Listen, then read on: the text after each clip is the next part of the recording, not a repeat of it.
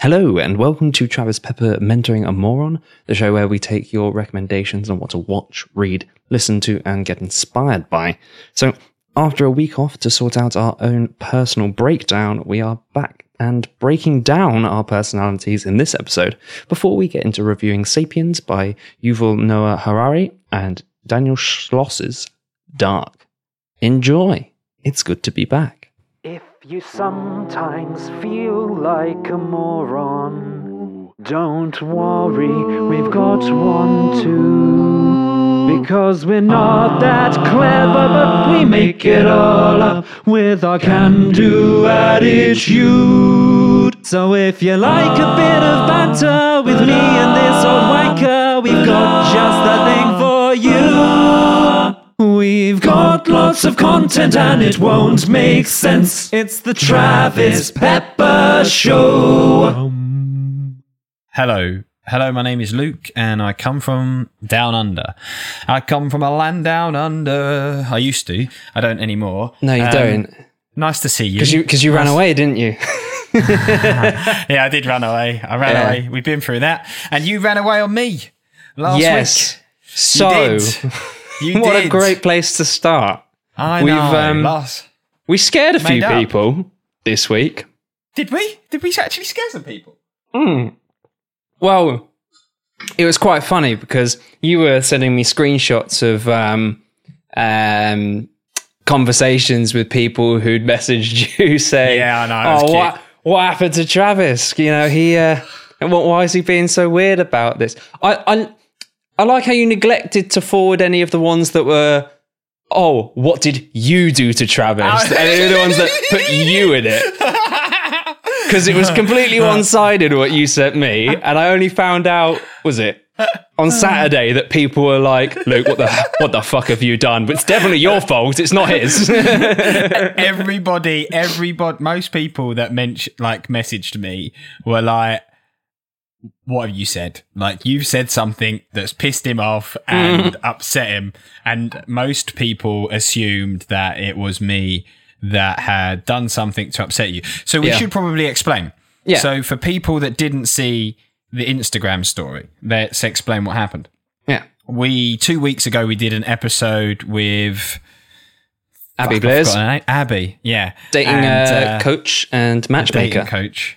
And matchmaker, there we go. And she came on and gave us some kind of insight into why we're fucked in the head when it comes to relationships. And then basically last week we didn't do an episode, and I went on to the Instagram story and said that the reason we didn't do an episode was because Travis and I had a lover's tiff and that he was refusing to talk to me even though I'd sent him a lovely present on Valentine's Day. And that was all bullshit. It was basically because I hadn't done the homework and the homework wasn't ready in time. So that's why we weren't here last week. But we had quite a few people that believed that lie. Like, they were just like, straight away, you've definitely done something. This was baffling for me. I was, because I posted you posted your story and it was only 6 or 7 hours later that I actually checked it. And it was when a friend of mine went, "What's happened?" I was like, okay, well, in my head, all that's happened so far is Luke hasn't done the homework and I made it his responsibility to post a statement about it. So there's only really one thing that could have happened here. And so I checked it and I went back to the mate and I said, maybe I'll fuck off to Thailand then if this was really happened. And she was like, yeah, that's what I was going to say.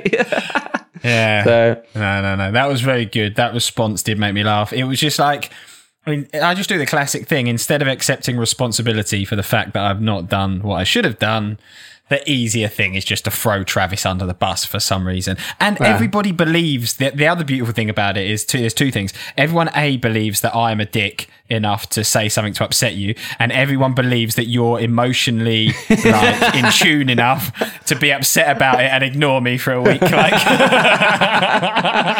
one of our friends was adamant that I'd had gone to Thailand. She was adamant that she was like, this Travis guy, he's usually really chill, but he's run away to Thailand. He's cracked. Only take a certain amount of time. To be honest, if anyone was going to make me crack, I think you'd give it a good shot. Like if anybody I know would make me crack, you'd be a top vote for most people, I think. I'm touched. I'm weirdly honoured by that. Like you should be, of course. That my annoyance shines through so much that I'd be one to such a high level. Yeah. I think I would have missed you if we were seriously in a scuffle. But because it was all love and jokes, and I'm glad that we had the extra week as well, because I definitely needed it. If we'd have shown up last week, I'd have been even more of a shambles than I usually am. But we could talk about that later. One thing I wanted to talk to you about is, have you done the personality test? I've done the personality test. I'm actually just realised that, and I'm bringing up my results in a minute now. Do you understand your results? Because I looked at my results and was like, I don't have a fucking clue what any of this means. Well, I saw my results and I thought, oh, I'm in all of the kind of categories that Abby said that I should be in. So, yay! Does this mean I've passed the test? But there were some interesting bits in there. Hold on, let me get it up. Do you want me to try and get mine up as well, so you can talk me through what my results mean? Because I actually genuinely don't know what my results mean. Sure. Well, before we do that, I feel like something's overdue. And because you managed to throw me under the bus this week, I think there's a way that you could apologise. So back in season 1, a certain album didn't make it into the podcast, and you said that you made a mistake, and you think it should have gone in. So we've been putting this off. We haven't put the album in yet, but I think now might be a nice time where we could actually put the album in. I was going to write a proper heartfelt apology about, really from the heart, about how I felt that I'd made a mistake. And I don't have one because I'm not prepared, but... Nah, fuck that. Yeah, just put my album in. Oh, right, you don't want an apology from me. No, I do want an apology. Yeah. Okay, so I think...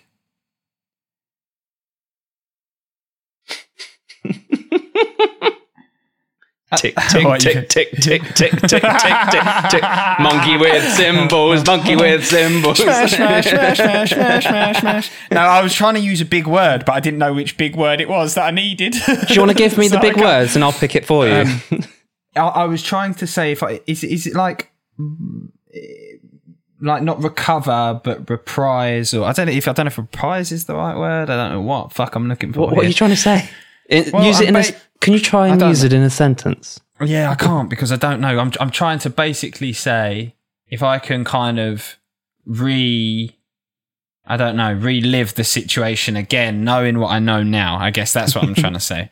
If I could go back and relive that album, I could turn back time, if I could find a way, I would put it in the playlist.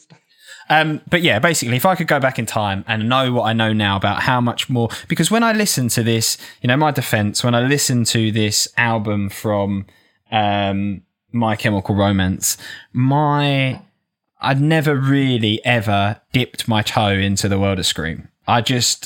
The Screamo music scene to me was just something I knew. I was one of those people that I knew without even trying that I wasn't going to like it. Just it isn't me, one of those that's like, do you like Brussels sprouts? No. Have you ever tried them? No.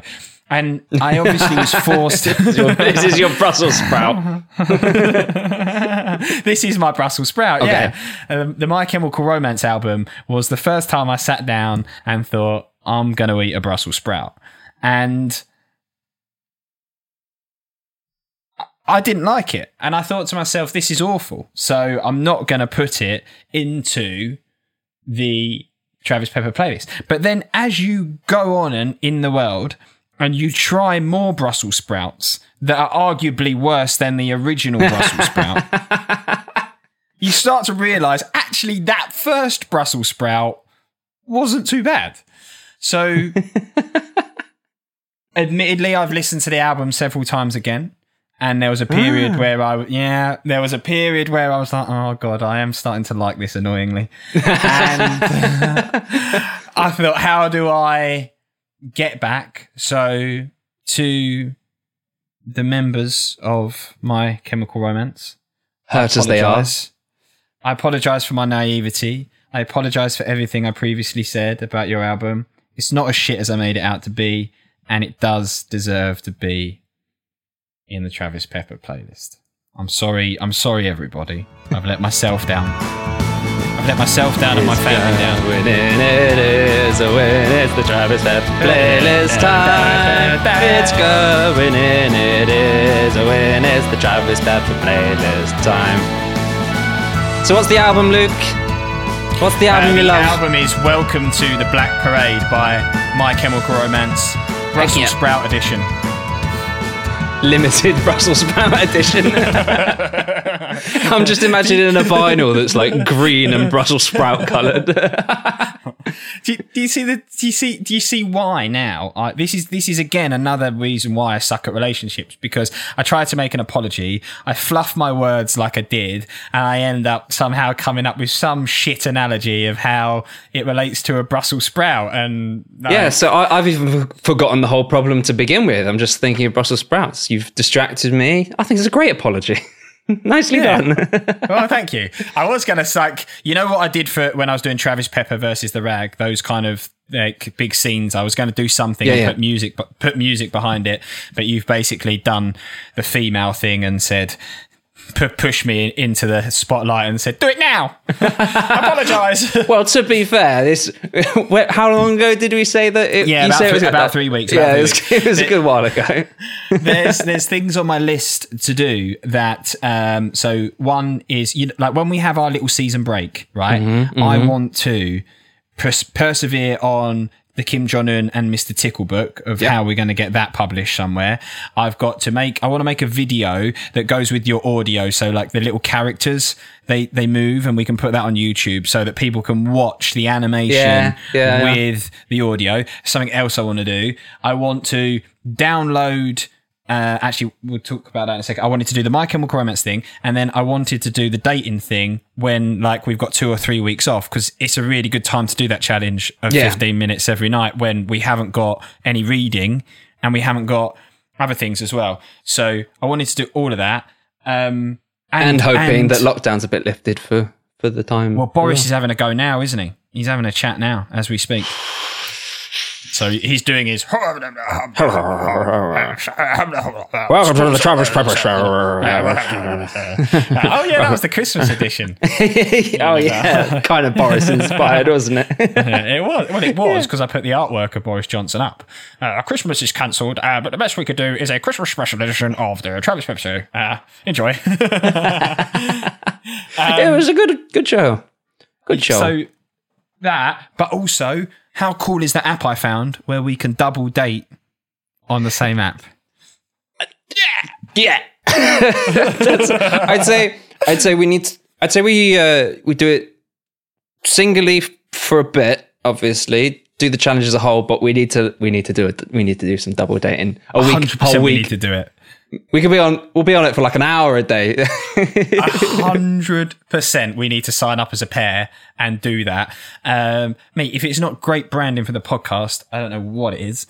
But 100%. When I found that you could like set up as a pair and go double dating, I was like, right, problem solved. Travis can do my homework for me.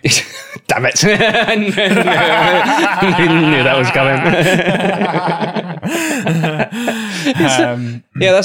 That could be how we just do it for the rest of our lives. Every date, got to bring one or two along. Do you know what would be really funny though is if we found another couple, obviously of females that were like us. One that was you called them a couple, like we're a couple. Yeah, okay. No, but one that's like stupid and the other one that kind of looks after the stupid one. What? And we'll just swap. We're like, oh, you want my moron? Yeah, I'll take yours. Yeah, that's fine. Swapping idiots, and I'm like, yeah, come on. So yeah, I do want to do that challenge with Abby, although, yeah, I won't. Yeah, I do want to do it. Well, maybe you shouldn't. Let's look at your results. Yeah, I was going to say I want to understand what the results mean. How do you find the results? So you log on to yourpersonality.net, and then you got to click on the track side. So it's yourpersonality.net. Oh, you haven't done the wrong one, have you? I don't think so. No, this is it. Old dated website. Options. Did you say options? No? Hold on. No. Track. It should Track. be on the bottom right. Great Or- content for people. Yeah, try clicking this thing. It says get started, but I've done it before. Have you logged in? I'm logged in as Luke. So it's forgotten you. No. Sorry. It was starting me as... Yeah, I've got track. Mm-hmm. Yeah, and so we'll go look at that. Now. It says view results. Yep. I'll click view results. I think it's it's loading. But like I say, then on this page you can... Oh, you have to choose the graph, don't you? Yeah.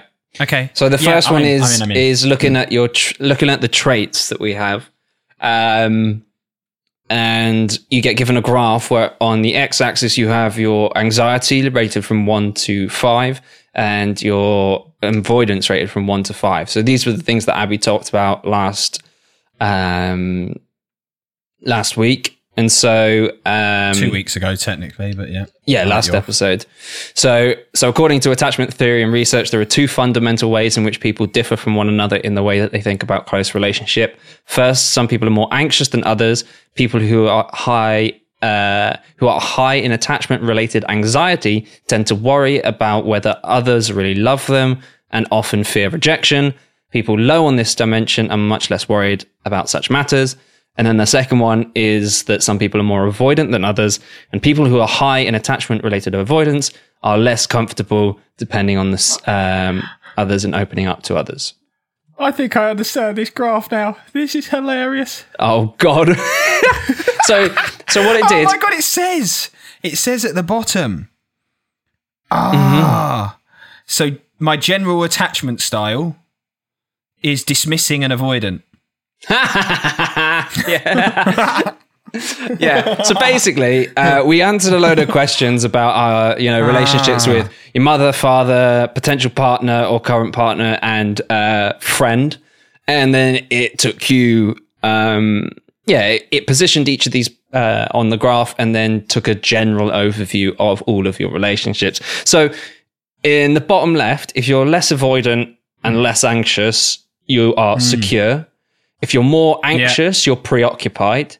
If you're more avoidant, you're more dismissing. And if you're both, then you're fearful. And so, Luke, you're in the top left of this. So I'm in the top left, yeah. General relationship. I've got some insecure, but most of them I'm dismissing. Mm-hmm. Do you know what? I chose you as my friend, and you are slap bang on the line between secure and dismissing. Really? Mm-hmm. And what's lower? I don't know your if that's mum? a good thing.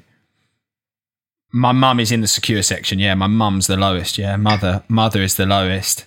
Apparently, my partner is in between you and my mum, but I don't have one, so I don't know how that's happened.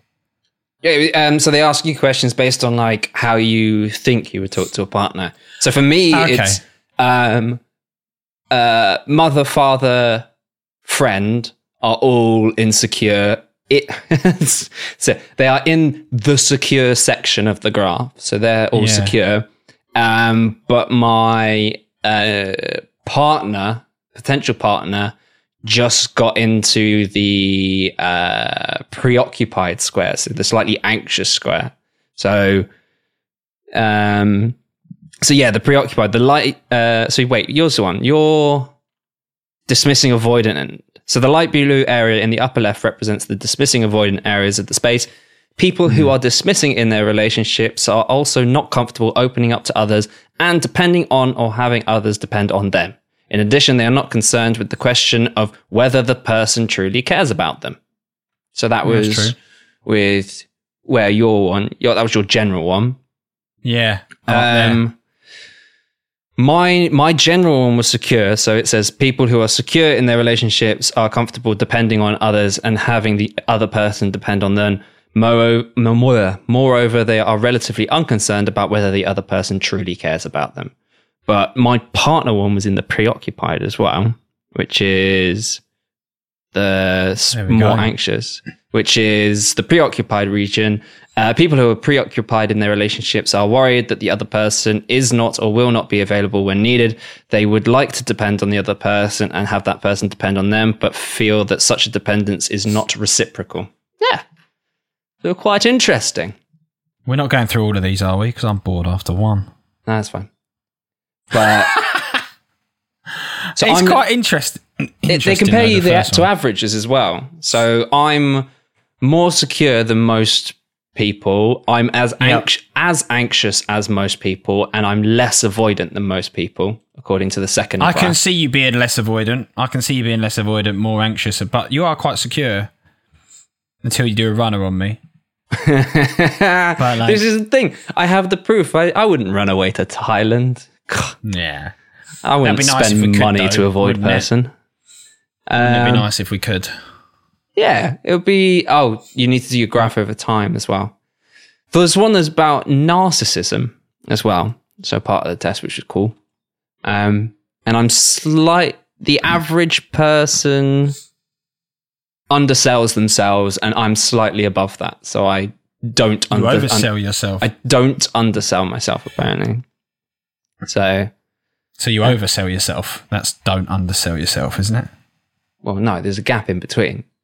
I don't undersell myself as much as the average person does. Where do you have to look at that? That is in the narcissism. If you choose the graph and click on narcissism. Which graph? Are you still on attachment styles? No, you click choose a graph and then you click narcissism, just under personality traits.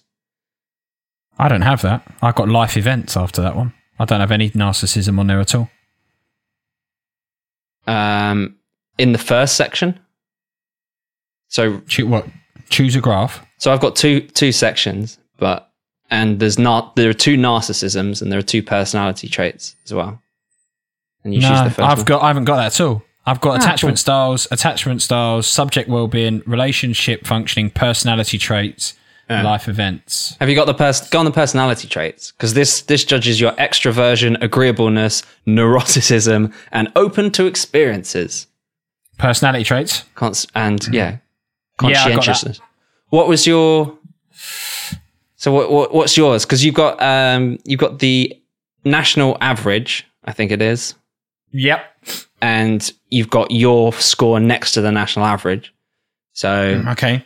So... If you're talking about being an extrovert, I'm like pretty much double the norm. Yeah, same. So it says I'm extremely extroverted. If it says agreeableness, I'm like about halfway.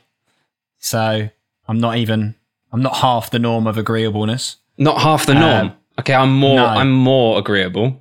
Yeah, you would be more agreeable. That makes sense. What about conscientiousness? Tendency to be organized. Tendency to be compassionate. I'm about average for that. Pretty much bang on. Okay, just slightly lower. Your average for tendency to be organized, dependable, disciplined, dutiful, and aim for achievement. Yeah, I'm just about the average. About average? Oh, yeah, well, that's what this graph says. Yeah, nice. I'm less. Neuroticism. I'm average neurotic. I'm smidge. I'm a tiny smidge. Oh. Really small. So your tendency to experience unpleasant emotions easily, such as anger, anxiety, depression, and I was the one that ran away to time. Yeah, one emotion. Bagpipes emotions, and that's it. Yeah. And it's openness to experience, I'm like just above the 5 out of 5 for me. Maximum experiences. I hope that was more interesting for people than I think it's going to come out being. I don't think that's going to be very interesting for people to listen to. Well, maybe they've got a picture in their heads. If people are interested, the website is yourpersonality.net. And the idea is to track it over time and see how you change. But I don't know what to take away from this. Maybe we need to get back in touch with Abby and she can tell us what it all means and whether we should seek professional help. Well, we don't seem that far off average. I want to know how things went on Saturday. Do we have time for that? What happened? You were shindigging, weren't you? Yeah, we did a little Got murder anything mystery. You got anything to fill me in on? No, No, not really. Oh, I missed it.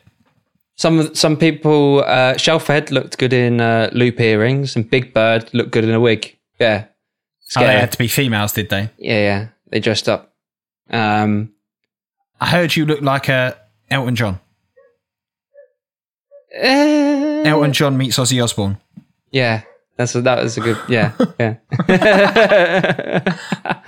Elton John meets Ozzy Osbourne after being starved a bit. Yeah, that's After being starved. Yeah. Were there any other goods? Are you starved at the moment then? You're not eating? No, but I'm skinny, aren't I? You've always been skinny though. Yeah, that's what I'm saying. Yeah. I'm not the one that your starved. mum must have had Elton no John's problems. the one that starved. Your mum must have had no problems when she was giving birth. I reckon it was just like... I was a big child.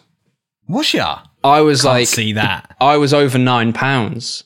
And my dad said his first thought was, when he saw me, was how the fuck did he fit in there? And and I was a big fat baby, and my granddad he kind of thought, yes, he's going to be a rugby player. He's going to be a number 8, and he's going to grow up and make the family proud. And sorry, Grandpa. Scrawny little runt. Well, the joke is that I've actually got the same amount of body fat as I did when I first came out. Nothing's changed. That's probably accurate. Yeah. How do you find out how much you weigh at birth? Probably scales. No, I understand that part. As in, how But do like- I know? Yeah. Because my parents told me. They just walked in one day and were like, Travis, did you know you were a fat little shit when you were born? Oh, no, I probably saw a baby picture and I was like, that's me, that's chubby. And they were like, well, yeah, when you first Wow. came out. But I've seen pictures of like my sister next to my cousin who were born around like within a couple of months of each other. And my sister's like twice the size of him. So she's a big girl. Yeah. Now he's the tall one. Yeah, but. Yeah, because I would never, ever want to go up to my mum and be like, oh, by the way, how much did I weigh when I was born? Well, when you find out that babies are weighed, surely the first thing you want to know is like, how much did I weigh? Why not? No, I don't, because I don't care. Why do I want to know how much? It's all a little bit too close to home, that, for me. I don't like it. Really? This is an odd thing. This is an odd thing to get, So you go get squeamish. upset about. It's just the idea of childbirth and like, don't know.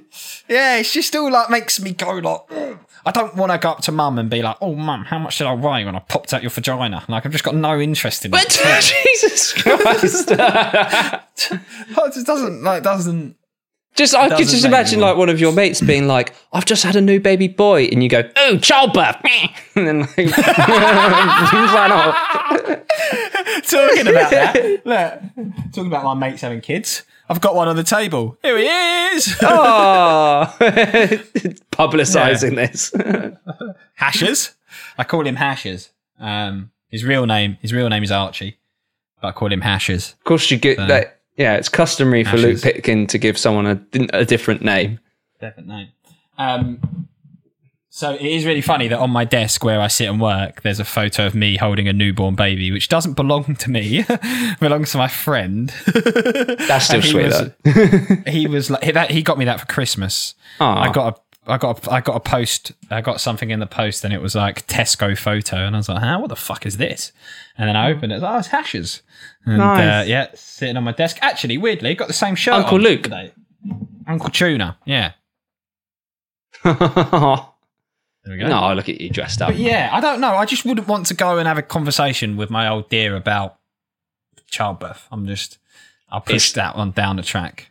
But It's I can an see aspect you of life. cracking on with Liz. I can see you cracking on with Liz and being like, right, Liz, talk Yeah, me I through think the details I think here. you're just trying to be ignorant about it deliberately. Like, well, Well, no, like it's like the more We've you got a know new skin about how people work, the more you understand about life. It's like the book that we just read about, understanding, humans, what they do, why they do it, and the more we know, the more aware we can be, and the more we can come together as a community. Yeah, very nice, Travis. Thanks, man. That is an incredibly good segue. I will give it to you. So the book that we're going to talk about is it's called Sapiens, History of Humankind by Yuval Noah. Is that how you pronounce his name? I can't see it at the moment, but right, okay. Yeah, maybe. I think it's Yuval Noah. Should we just call him Mr. Fantastic instead? It's easier. Just choosing random names now. Go on, then. Yeah, so Sapiens: A Brief History of Humankind by Yuval Noah Harari. So this guy's it's a book that's based on some lectures that this gentleman did at the University of Jerusalem, or the Hebrew University of Jerusalem. The guy is a lecturer on human development and human cognitive development. So it goes through the history of basically humankind and everything we've been up to since the very beginning to now when we've got our podcasts. So that's the thing. Cool. That's the thing that got me about this book, is because they throw so many claims out there, and it's like, how do you know that this happened? He's like, 70,000 years ago, this happened. I can't tell you what I did last week. Do you know what I mean? I'm like, how do you know? It's not like you had to be there to remember it. But how's he feeling? He doesn't show any of his workings. That's what I mean. He's just like throwing some bold statements out there. If I said to you, oh yeah, there's going to be 40,000 people all in the field next door to me, doing kick-ups next week, you'd be like, well, how's that happening? What? I mean, like, what do you mean, what? Like, if I just... Yeah, it's just like, it's the same as if, someone was like, you've seen stuff with dinosaurs in like a museum, and you're like, okay, dinosaurs. But you don't question how, like, they were around, and, that takes an expert. They found bones and stuff. Yeah. With dinosaurs. Yeah. So they've found human bones. They've found human tools as well. They found... Okay. So they're judging this based on what they've found? Yeah, and they've got very, very complex modelling software that would, track how people would move, kind of know where, based on how the Earth is divided up into the little tectonic plates, which areas, different places would be able to access. Like at the beginning of time, in early history, there was what was called the Pangaea, which was all of the land masses on the Earth made one huge landmass, and then as it developed, it broke off into different parts. So because they worked out that, they could work out where humans could be, and where they could access early on, and why they stopped accessing certain places, and why we had different species in different places of the world, and stuff like that. I did find that bit really interesting. A lot of this was interesting. And it's funny that you said that you can't remember what happened last week, because one of the really, really interesting parts for me where they were talking about very significant part, the agricultural revolution. And in the book, he talks about how this wasn't actually a good idea for the individual. And how, humans, with the hunter-gatherer kind of set up, you got a varied diet, you ate lots of different things every day, you were designed to walk for ages and climb trees to get stuff. But we found that, agriculture and actually setting up a sustainable farming area would logically produce more food and everyone would be happier. But what it did was it meant more working hours throughout the week. So it was hunter-gatherer would have averaged about 30 hours a week total of hunter-gathering. The rest was spent like cracking jokes around a fire, basically. So I was like, yeah, it's like having a podcast. It's great. And but yeah, this agricultural revolution happened. People started farming with the idea that, it'd be better, but you ended up with an influx of population as opposed to a surplus of food. and everyone was staying in the same place in very close quarters, which meant more diseases and stuff. And all of this was like a bad idea. But the thing was, you don't really, because there was no writing at the time, you don't know what life was like before 2 generations ago. You've only got what your granddad's saying. You know, you got your granddad saying like, "Oh, back in my day, life was so much better." And he's talking about, you know, when you didn't have, I don't know, your iRock or something like that. And you can't tell any more past that at that point. So we now know from archaeology and digging everything up, but the people in the agricultural revolution didn't even know that there was ever a hunter-gatherer thing going on before them, because no one was there. I didn't think about that.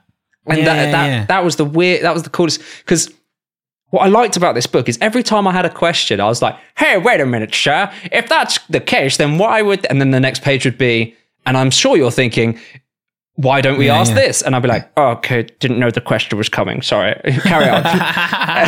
And often I was like, so I was listening there and I was like, well, why, if the agricultural revolution was so bad, why the hell did we evolve? Oh, that's okay. Yeah, sorry. I'll shut up now. Yeah. Sorry, mate. And yeah, you're just acting on like 2 generations worth of experience. Yeah, no, I thought that was cool. Like he was... You mentioned fire, and I thought fire was cool. Like how... The fact that it changed and made it accessible for Homo sapiens to eat. Out. Don't do this. Oh no, I'm not. Don't I'm still do it to here me. On. It says to me that you've got red. Oh no, it says your internet connection is unstable. Might be me. Anyhow, you've got red bars, but well, I'm the one that's recording, so here we go. I think we're back.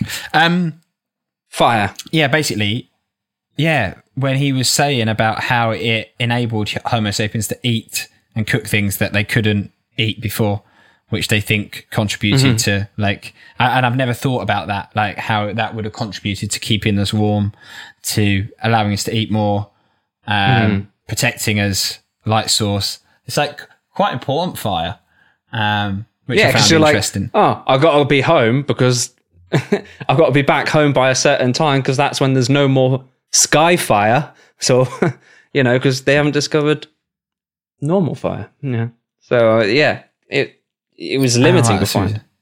Yeah. And the other thing as well that I found interesting was you said about the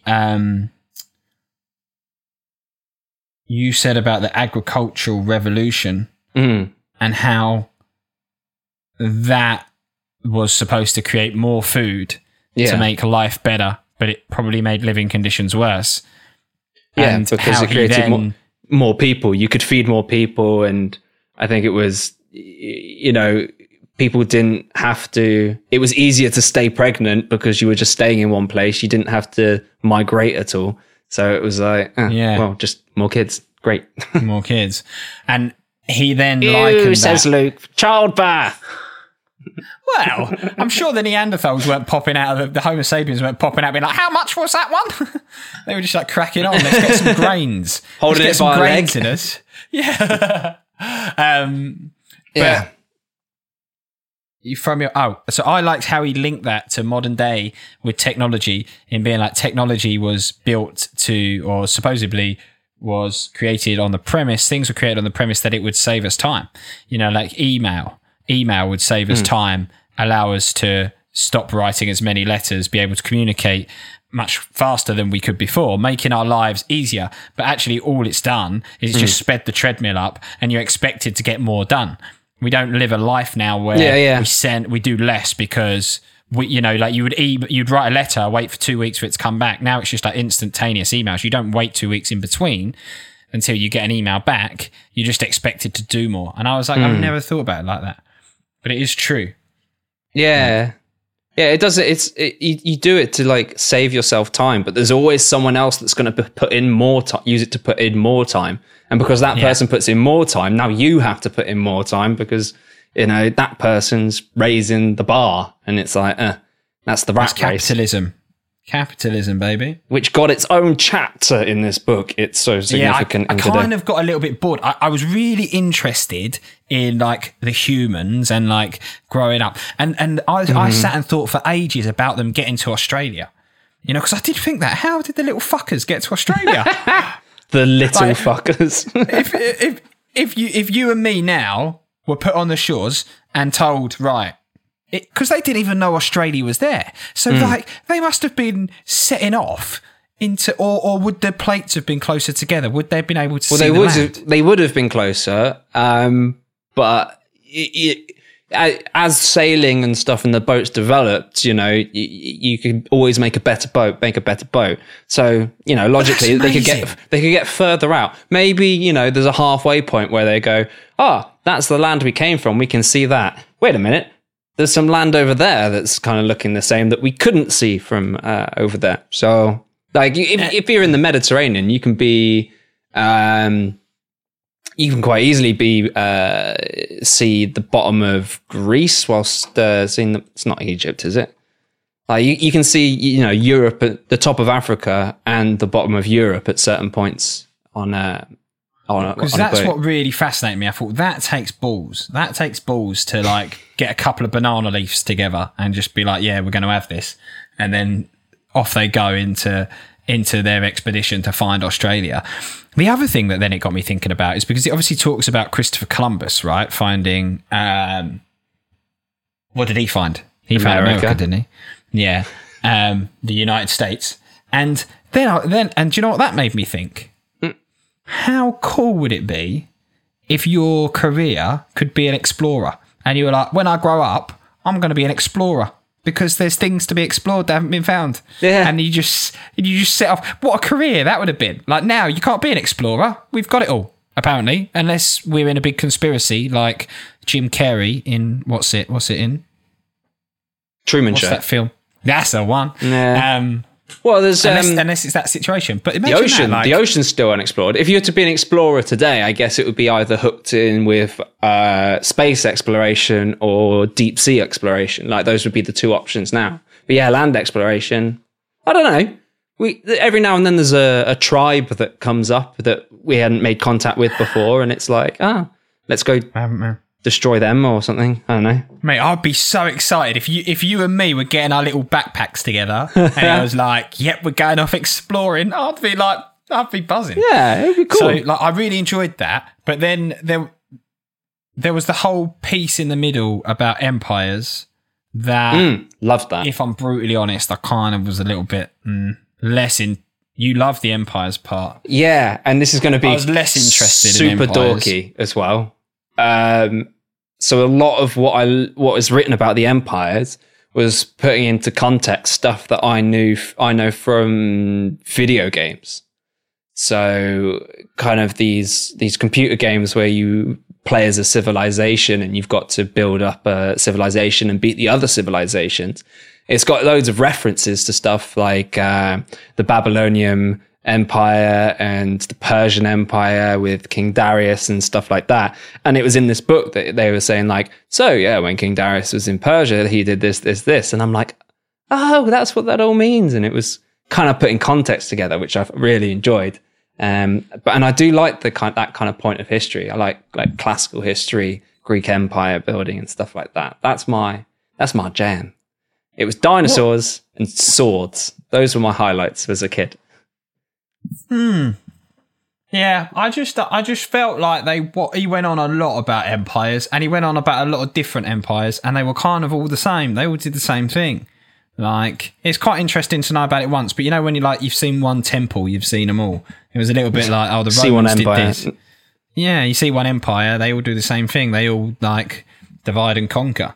But I did find interesting money.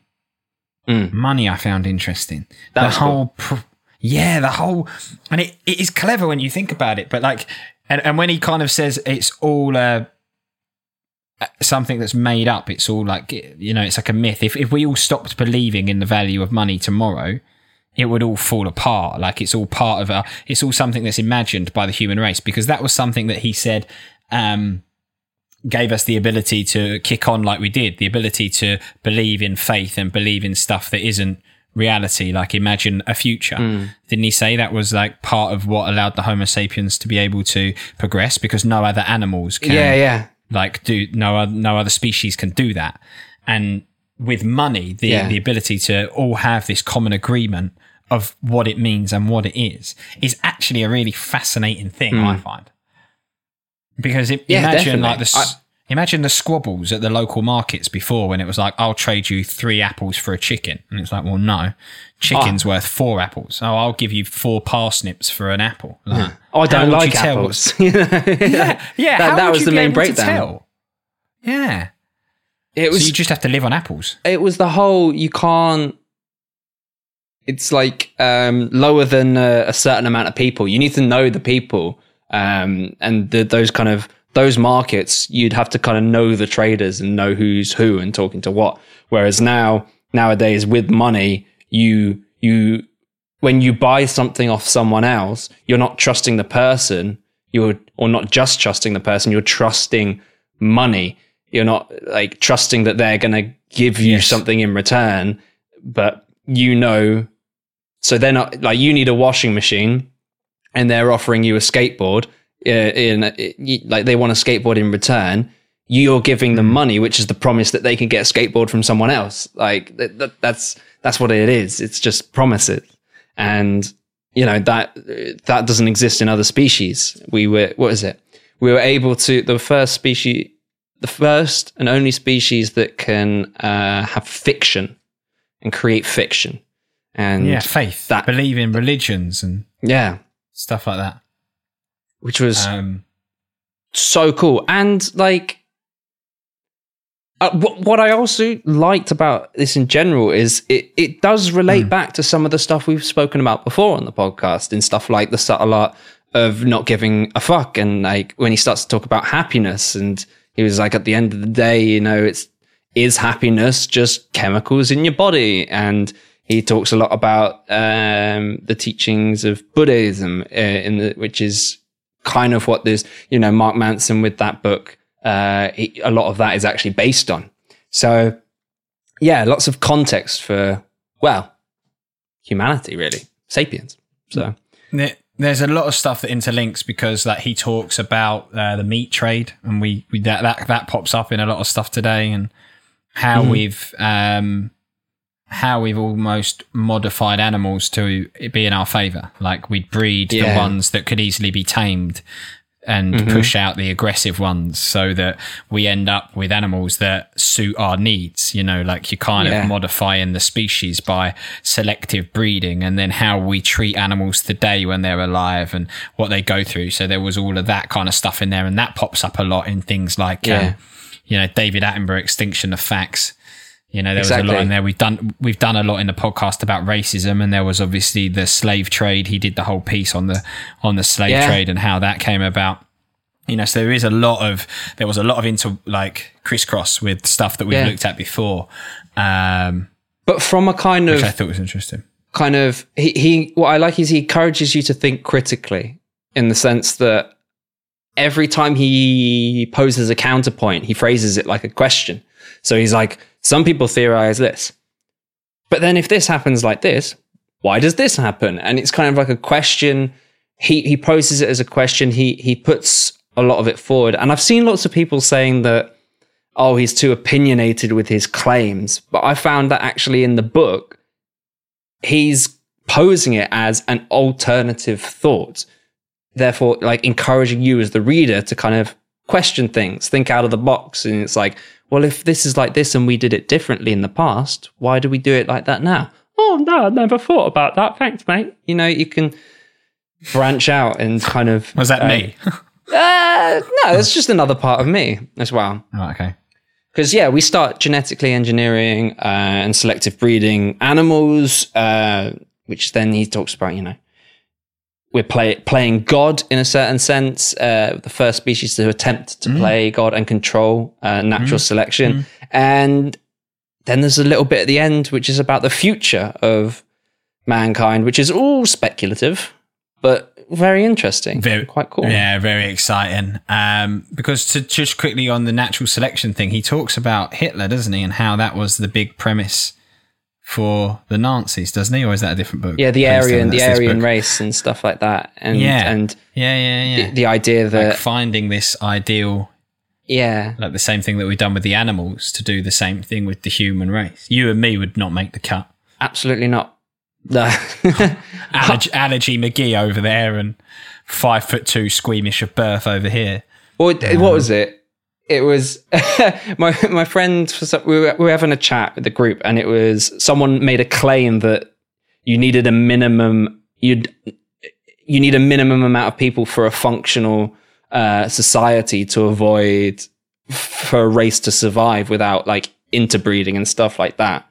And it was, he claimed it was like, oh, you need at least 50. But then after looking it up, it said that. Sorry. What's this? You need 50 people to what? So if you had if everyone died on Earth, you'd need, how many people would you need to restart the human race? And so there's a minimum amount 50 people. Well, there's a minimum amount to actually get it started with the a nicely mixed genome. But then there's also a minimum where we could have a sustained population. And that was lower. That was less than 20. And the group of us, we looked around and realized that there is the exact amount of people in the room that technically could survive. And so then we were like, yeah, but is it a good idea? And so I was like, well, are we the specimens that we really want to continue the human race? And we were like, I don't know. And I was like, right, everyone put your hands up. And you've got to put, all right, now first, put your hand down if you have an underlying medical condition. Half the hands. Okay.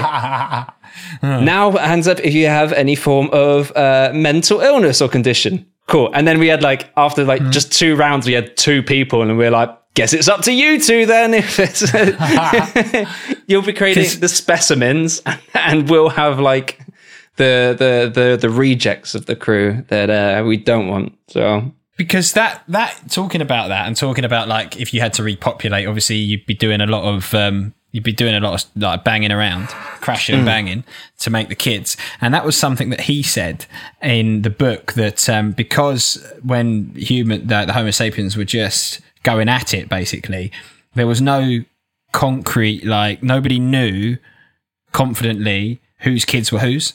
So the men in the tribes just looked after everyone's kids as if they were their own, because they were all just, they were all just going left, right and centre. And I was like, I'd quite like that, I think. Quite like that. I'd be better in that situation if I knew I had a kid, but it wasn't 100% my responsibility, and you'd help me out a little bit. Shelfed would do a little bit, change a couple of nappies. I thought, actually, if I had the lads round me and they're all putting their little bit in to help me, I'd be more up for having a kid. If there was a little community of us and we were right, we're all going to muck in together and then we're all going to pull our own little bit away. Oh, yeah, I'd be a class. I'll do one little part. I'll take them down and watch the football on a Sunday or something, and then you can do music lessons. Just want to be fun dad. That's all you're saying. You just want to be fun dad with no responsibility. That's literally all you're saying. Zero responsibility, Luke, right now. No. I'll teach them something. You'll rub out the chalkboard that has the nappy cleaning rotor on and be like, but it wasn't me next on the rotor. Who wants to watch the footy? You got Sports Direct mug as well. I don't think we'd let you get away with that, Luke. We'd make you. Okay. You'd have to muck in. But the problem would be in that situation is if you took our group of friends, the ones that all go camping together, and it was actually backs against the wall, we've all got to muck in and restart the earth, there would be some awkward encounters, wouldn't there? If you think about that. They can't be related to begin with as well. You can't. Right, yeah. You got to be. So no one's related to. No one's related in the scenario. So you'd have to sit and pick off which sibling you wanted, basically. Well, no, I don't know how the maths would work and how you'd actually calculate it. It's funny, isn't it? It's weird. It's funny. It is. Okay. It's a weird thought, but no, Yeah. I'm definitely But up at the for end of the day- co-parenting. Big fan. You've learned that you want, from this book, you've learned that you want to be part of a cooperative parent scheme. Yeah, I'd be up for that. I reckon that can be our next app. Let's build it. What can we call it? Borrow my dad.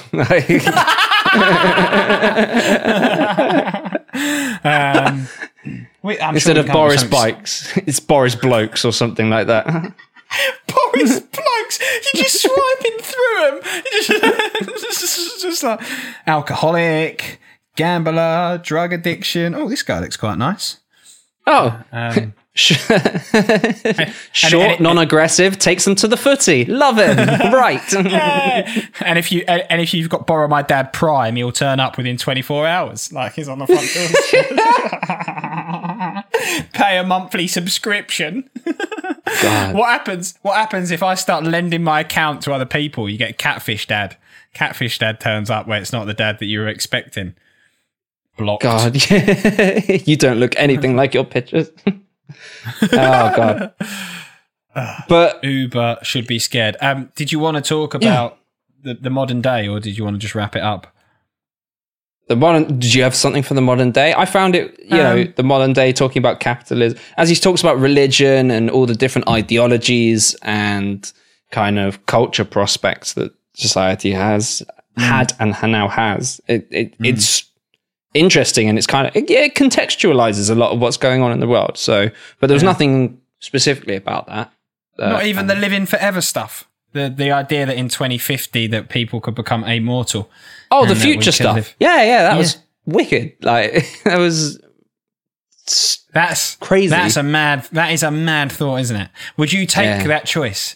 If somebody came to you and said, Travis, you're gonna be immortal, you're gonna live forever, but that means you've got an eternity of Monday nights doing the podcast with Luke. It's never going to end. We're here every Monday religiously. Count me out, like 100%. I was adamant you were going to say in.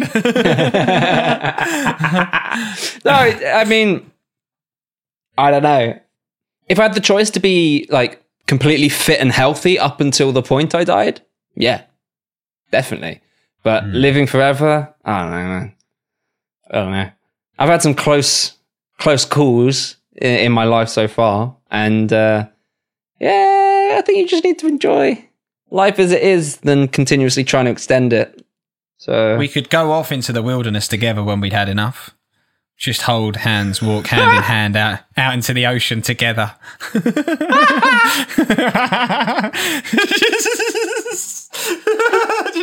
just you and me walking into the sunset. Just Jesus Christ. It's been good. Like the village elder gets left behind, as the tribe moves on. It's time for you two to go. Yeah, it's like, we haven't really contributed much, we know. We only took the kids to footy games and taught them guitar. That's it. No, sorry. You're off. I think we'd be quite all right at that. I think we'd be good. I think if we had to be a co-parent situation, whatever little bastard ended up in our wrath, in our little club, I think they'd do all right. come out. Yeah. I think they'd come out all right. I think if they had my personality and your brain, they'd be flying. Half a man, at least. Other way round, your personality, my brain, they're fucked. Wait. How have you done this? Cheeky bastard. But yeah, I enjoyed that idea of the immortal thing. That really got me thinking, because I do think that there is when he was talking about how the human race might differ and how in the future they might be kind of flying around from different galaxies, they might be completely different to who we are now as the human race, like cyborgs almost, with the way that technology, androids, synthesites, yeah. And you go, fuck, that could actually happen. They could look back at us like we're cavemen. Like cavemen with our flesh and bones. Oh yeah, humans used to be made of flesh and bones, and they used to have allergies. They used to eat a slice of bread, and they used to shit themselves. Do you know what I mean? They used to be scrawny little pasty things that couldn't fly, that like could hardly Couldn't run. fly. Yeah, that's the main. Yeah. I don't like running either, to be honest. Yeah, Exactly. Yeah, I'd definitely go for an upgrade. They might look back at you like, God, Travis Sapien, Travis Erectus. Like, what a poor, what a Travis awful human being. Erectus. Morondithal. Travis Erectus. That sounds awful, actually. Yeah, no, you said it. You said it, and I heard it. I know it sounds awful. I just imagine you bringing a girl home and she just flicks the light off and then just hears Travis Erectus. What, like a Harry Potter spell? Travis Erectus. Wingardium Leviosa. God. I need a good night's sleep. I'm too deluded. Oh, dear. There is no way you should laugh at your own jokes as much as I do. They really shouldn't. It's not on. But yeah, that was Well, in a cool. moment, we'll go and laugh at some other person's jokes as we review Daniel Schloss. But first up, we need to decide Sapiens. Okay, Is it going in the library? I mean, from my point of view, negatives are that you come away from it and it's like, I like a book that you come away from and like you can actionable things. There's nothing that I can take away that's actionable from this. But it was much better than reading Guardians of the Galaxy or whatever, where it's all a load of fluff, because it's actually some stuff that did supposedly happen. So, it's in that middle ground for me. It's like you don't come away Can't believe with this any is in the middle ground of usefulness. Well, I definitely enjoyed it, and it definitely made me think about things differently, especially co-parenting. And it has opened my eyes. I would definitely recommend it to people. Yeah. But it is a slog, innit? It's a slog of a book. To be honest, it was when you said to me, you were like, I'm at 15%, but don't worry, I'm going to get it done this weekend. And I was like, no. No, you didn't. And I failed miserably. I was like, Travis, we need to push back a week. I can't do it. You heard it here first, guys. I would honestly, if you want to know some stuff about people from the past, great book. I really enjoyed it. Yeah, I obviously recommending it as well. I recommended it to my dad, and I said it's the kind of one, because I recommended him some Wim Hof as well, just to check it out. And I said the Wim Hof is one you got to read through and understand. I love Wim Sapiens Hof. is probably like divide up the chapters per a week or something, or the sections per a poo. So sit on the loo and read a section and then get off. So that might work. Okay, you see, this makes me uncomfortable. What does? Reading on the toilet. I don't actually read on the toilet, but okay, for those that do. How long do you spend on the toilet? A minute or two. Oh, okay, that's okay. That's fine.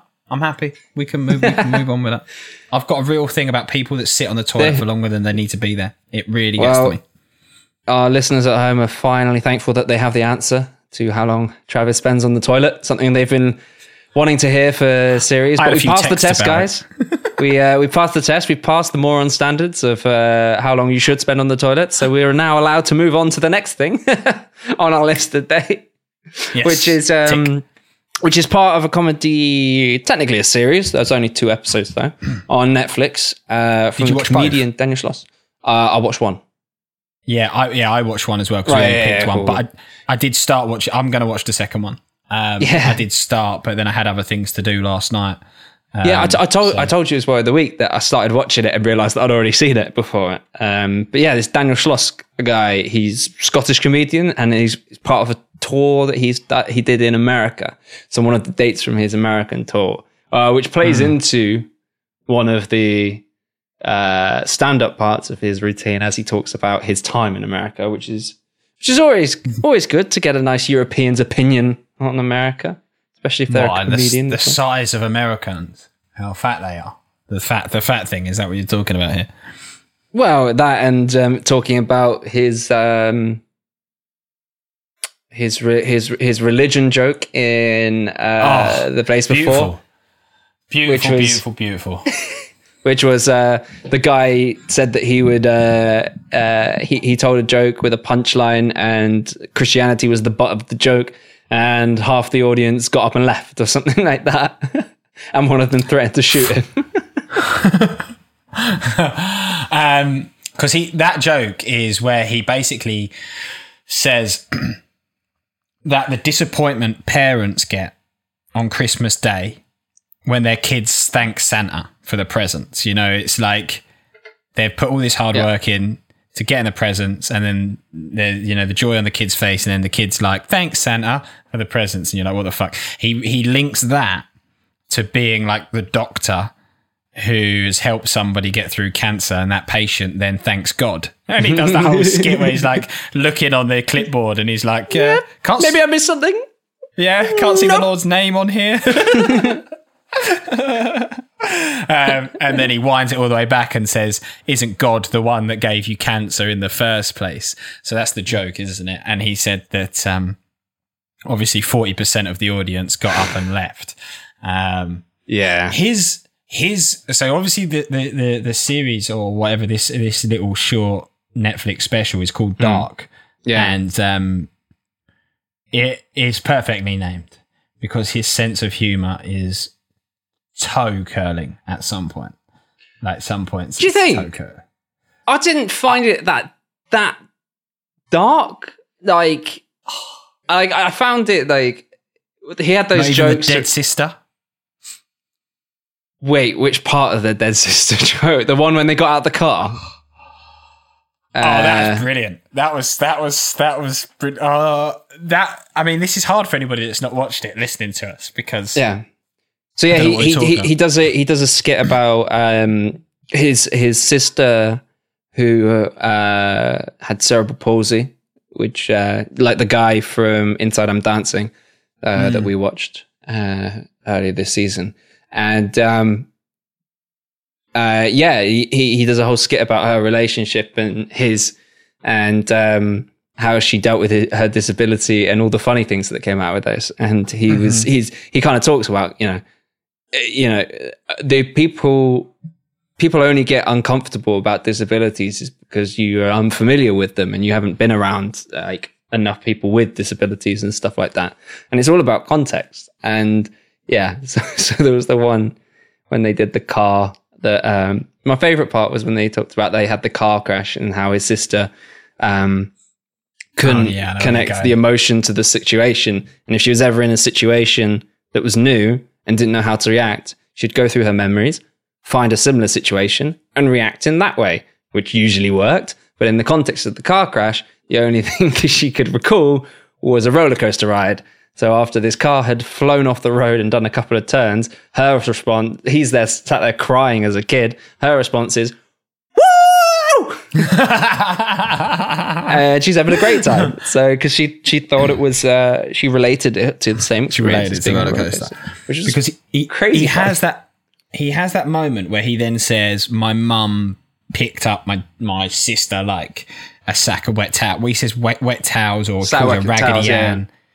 Or something, and the audience kind of does a bit of a gasp, don't they? To be like, and he, you then see a side of him that is almost like it's so. I don't know how to describe it. I don't know whether it's raw or whether it's like a switch flicks, and then you start to be like, oh, I thought we were all kind of here having fun, but you're kind of, You don't know if you're being like told off or something like that, but it's you kind of like he's going to lynch you, isn't it? Because he's like basically saying, "Who the fuck are you feeling? So no one's asking you to feel sorry for this situation. Like it's my sister. Who are you to react in that way to tell me how to talk about my sister?" And he basically tells the audience to fuck off, and it's a real like pin drop moment of like that could go either way for me. But I completely which was respect great. him. It was brilliant that moment. Yeah, because he did that, and then everyone's there kind of getting quietly, and he's obviously a professional comedian, and he kind of runs with this awkwardness, just the right amount, and then just drops a little joke at the end that makes you go, "Oh, good, I am still watching a comedy special. Fuck, Oh, jeez. Yeah. But he's great balance and stuff. One thing that he said that I could really relate to, because it happened to me at school. Well, it didn't happen to me, it happened to a friend. He talks about his sister dying, and I really like his outlook on death. I think he's got a fantastic way of coping with death. But he talks about his sister dies, and the thing that annoyed him the most was people saying sorry. Yeah. And the thing that annoyed him the most was how people wrapped him in bubble wrap. And he went back to school and he was the first picked in the PE for sports. And he's like, that's never, I'm never picked first. And it was all a sympathy thing. People wrapped him in bubble wrap. People reacted to him differently. And he wanted everybody to stay normal. And do you know, that kind of resonated massively, because I had a friend at school who lost his mum, unfortunately, to cancer when we were in year 9. And he said those exact words to us. He was like, boys, don't change, because I come to school and school is the only place that is normal. Like, if you guys start being different, my whole life is different. I go home and my mum's not there and I see photos of her and everything like that, and it's fucked. I come here and she was never here. So if you guys stay the constant, then that keeps at least half of my world spinning how it should. And I was like, fuck. Like, when I was in year 9, I was like, that was like, it really hit me. And he said the same thing, and I was like, it's so true. That is so true how you should react to death and coping with it, I think, personally, anyway. Yeah, definitely. I mean, it's a lot of, obviously they're going through like a fuck ton more, but it's a lot of pressure on you when you're just like, you question yourself with like, am I acting normal right now? Would I normally say this? Or like, am I doing it differently? And he says like, by all means, don't ignore it. Don't recognize it, but just, the sympathy and the saying sorry, then led to his joke of like, why? Was it you? Did you do it? Mom, I found the guy. And and his I've never, like, from a stand-up routine, you sit there and you're expecting some jokes, and this was one of those things where it wasn't just like funny, it was thought-provoking and kind of took you on a little emotional, ride as he talks about, his sister and his past. And it's not like it's a sad story that he then sugarcoats in jokes. He lets it be sad when it's sad, and he lets it be awkward when it's awkward, but then continues to keep the story going. And it's like a very talented, like, over the top version of a conversation with your mate, like your funny mate or something like that, who's actually having a good conversation with you as opposed to just cracking wires all the time. So it was really, really nice balance. And I'm going to watch the second one as well when I've got the time. I'm going to watch the second one. The only thing that I did question is he did a sketch about when he put mouthwash on his penis, which he calls the Schloss Nest Monster. Schloss Nest Monster. Schloss Nest Monster. Right, we're really going to get into the gritty bits here, everybody listening. We're talking about the mouthwash on the penis joke, and Luke has something to input here. So hold your breath. The science. I'm a stickler for the science. Basically, I tried this yourself. Yeah. Okay. No. I saw a grown man put mouthwash on his penis. He actually put his penis in the mouthwash. Right. But he came back from a one night stand, and it was in the morning, and we were all sitting in the kitchen, and we all gave him the look, and he was like, I shouldn't have done that. I shouldn't have slept with her. It's disgusting. Da da da da da. And he was basically expressing that what he'd done was wrong, and he wasn't happy with himself. He was so disgusted with himself that he was going to clean his penis with mouthwash. Right. So that's what he was going to do. So off he went, collected the mouthwash, Listerine, green one, came back into the Listerine. kitchen.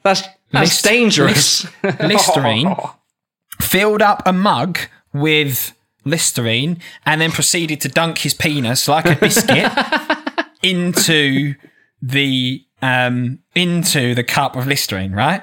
To which I can only say said penis blew up like a mushroom. Like said penis went fucking humongous. Like, and he was in a world of trouble. Now in Daniel Sloss's story, he then continues the sexual act after putting mouthwash on his penis.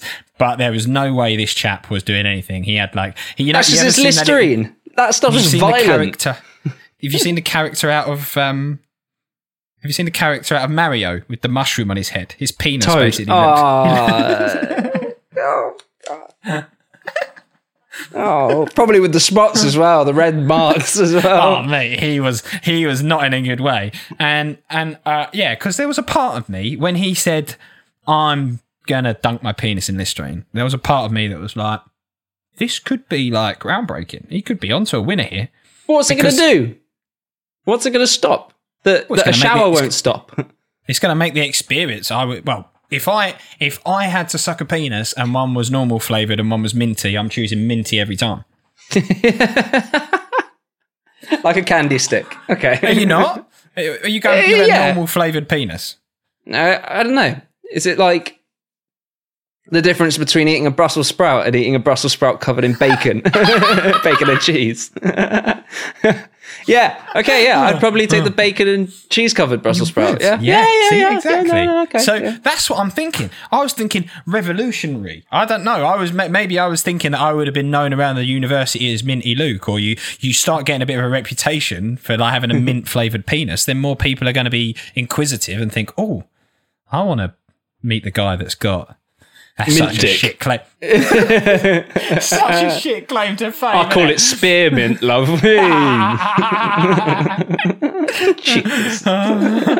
I'm trying to think. There's got to be one in there for polo. Because I was thinking polo. What are some of the? Oh God, Fisherman's Friends. Fisherman's Friends. Because get hooked on my fisherman friend. Ah, nice. Mint Company. Slogans. 30 catchy mint slogans. So I was a little bit like not sure about his sketch with mouthwash and penis. Well, because my experiences with mouthwash and penis are different. But I still enjoyed the joke. But you've had like you've tried normal mouthwash and Listerine. Right. Oh, Listerine packs a punch. Yeah, exactly. Does pack a punch. And the way that Daniel Sloss described it is he was like tapping it like aftershave on his penis. Yeah. Whereas this was biscuit dunking. This was like he was teabagging. Yeah, he was like getting it in there, swirling it about. When he put my mug back, I was like, I better wash that before I use it next time.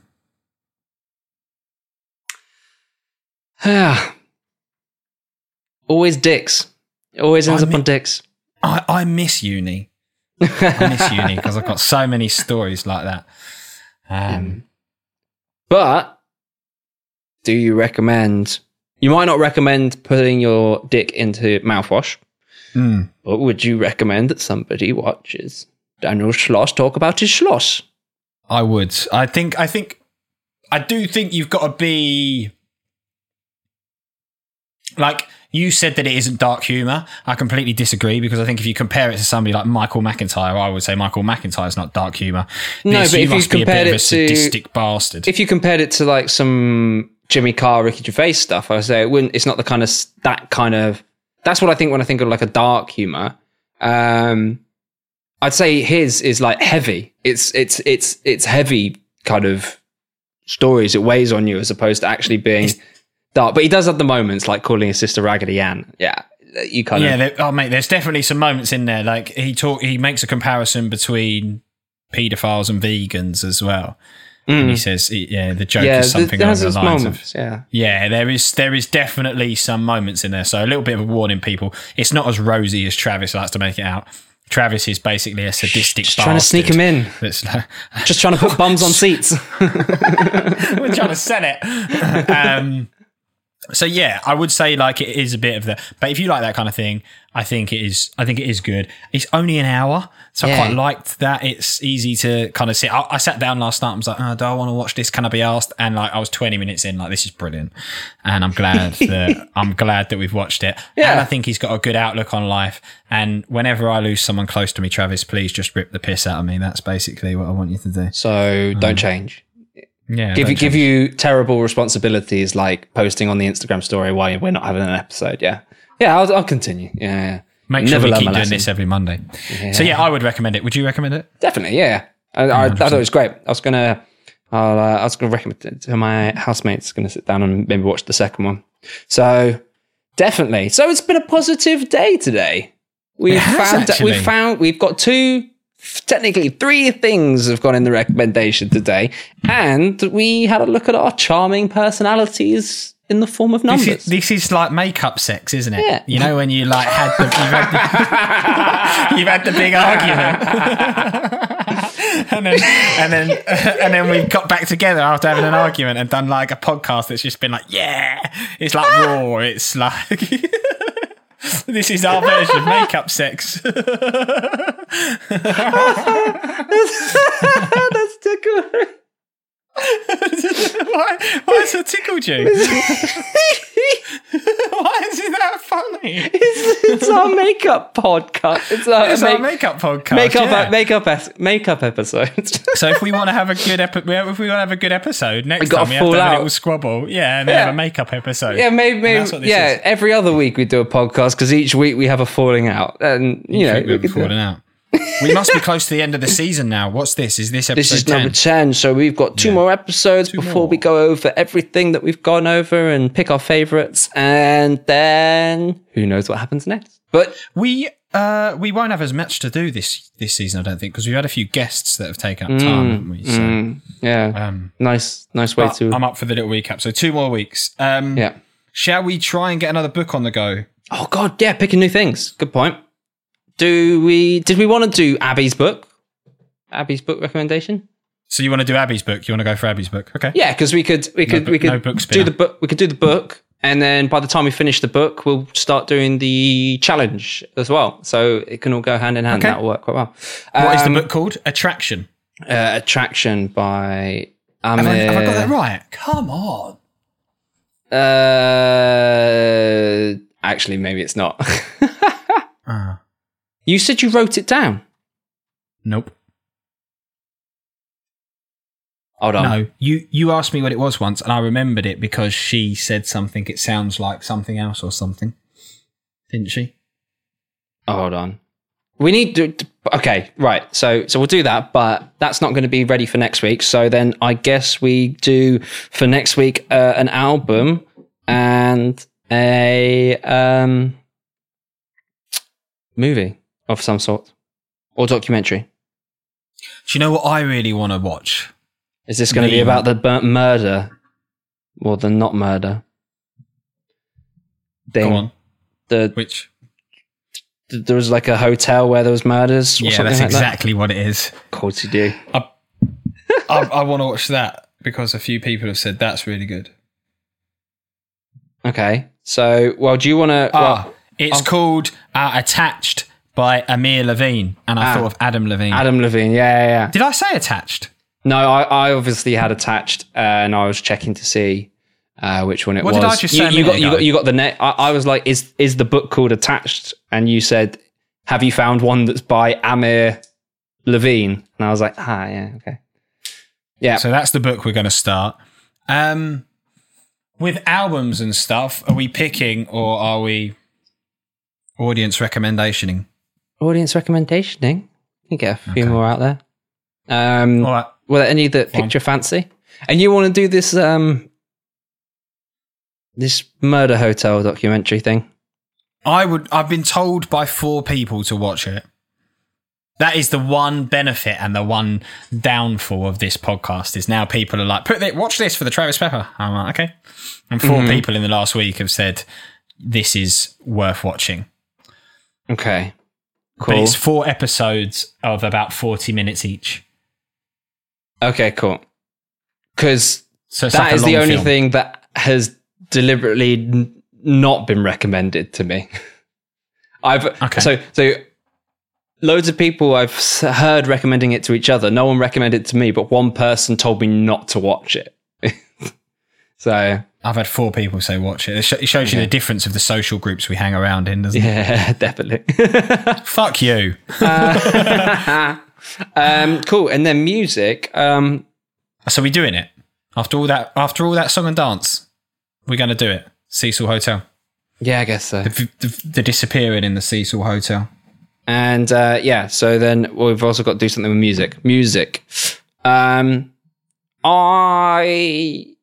got. Oh no, that was my recommendation. Okay, Tash Sultana's got a new album. I was going to say that technically we still haven't got the got a female in the podcast. Yeah, do you know what? Let's do that. Let's get a female in. Well, because I have a recommendation that I'd like to try and get in. If you're up for it. Mental or do you have note to anything? Check this next week. It's yeah. So shall I just pick an album that I know and what you think you might like, or how do you want? Yeah. Okay. Do that. Okay. Well, this is Madison Cunningham, and the album is "Who Are You Now." Came out 2019. Discovered it beginning of last year. Madison Cunningham. What's happened till now? Who Are You Now? Oh, who are you now? This is whole Captain Fantastic all over again. Mr. Fantastic. So, cool. This week we have had 3 things going. We've got the Cecil, Netflix, and we've got Madison Cunningham. Who are you now? Boom. And we've got the book to start. Oh, Attraction. No. What Was it? Adam Levine. The The guy from Maroon 5 doubled Attached. up, wrote a book. Attached. Oh, what did I say? Attracted. Attraction. Right. Good work, kid. Nice week this week. Nice to be back, mate. I've missed you. Yeah, everybody's listening. Everything's all right. Don't worry. We're back together. Mummy and Daddy are sticking that's together. wrong. Right. Children, childbirth. After you described this as makeup sex. Found your limit. All right. Yeah, see you next week. We're not mum and dad. That's pathetic. It's the Travis Pepper Show. Thanks for listening. Because you've made it until the end, I'd like to think that you've enjoyed yourself. If you did, or even if you didn't, then just leave us a review and follow us on Instagram at Mentoring a Moron Podcast, where you can get in touch, send us recommendations, and see how we're getting on with our challenges. See you next week.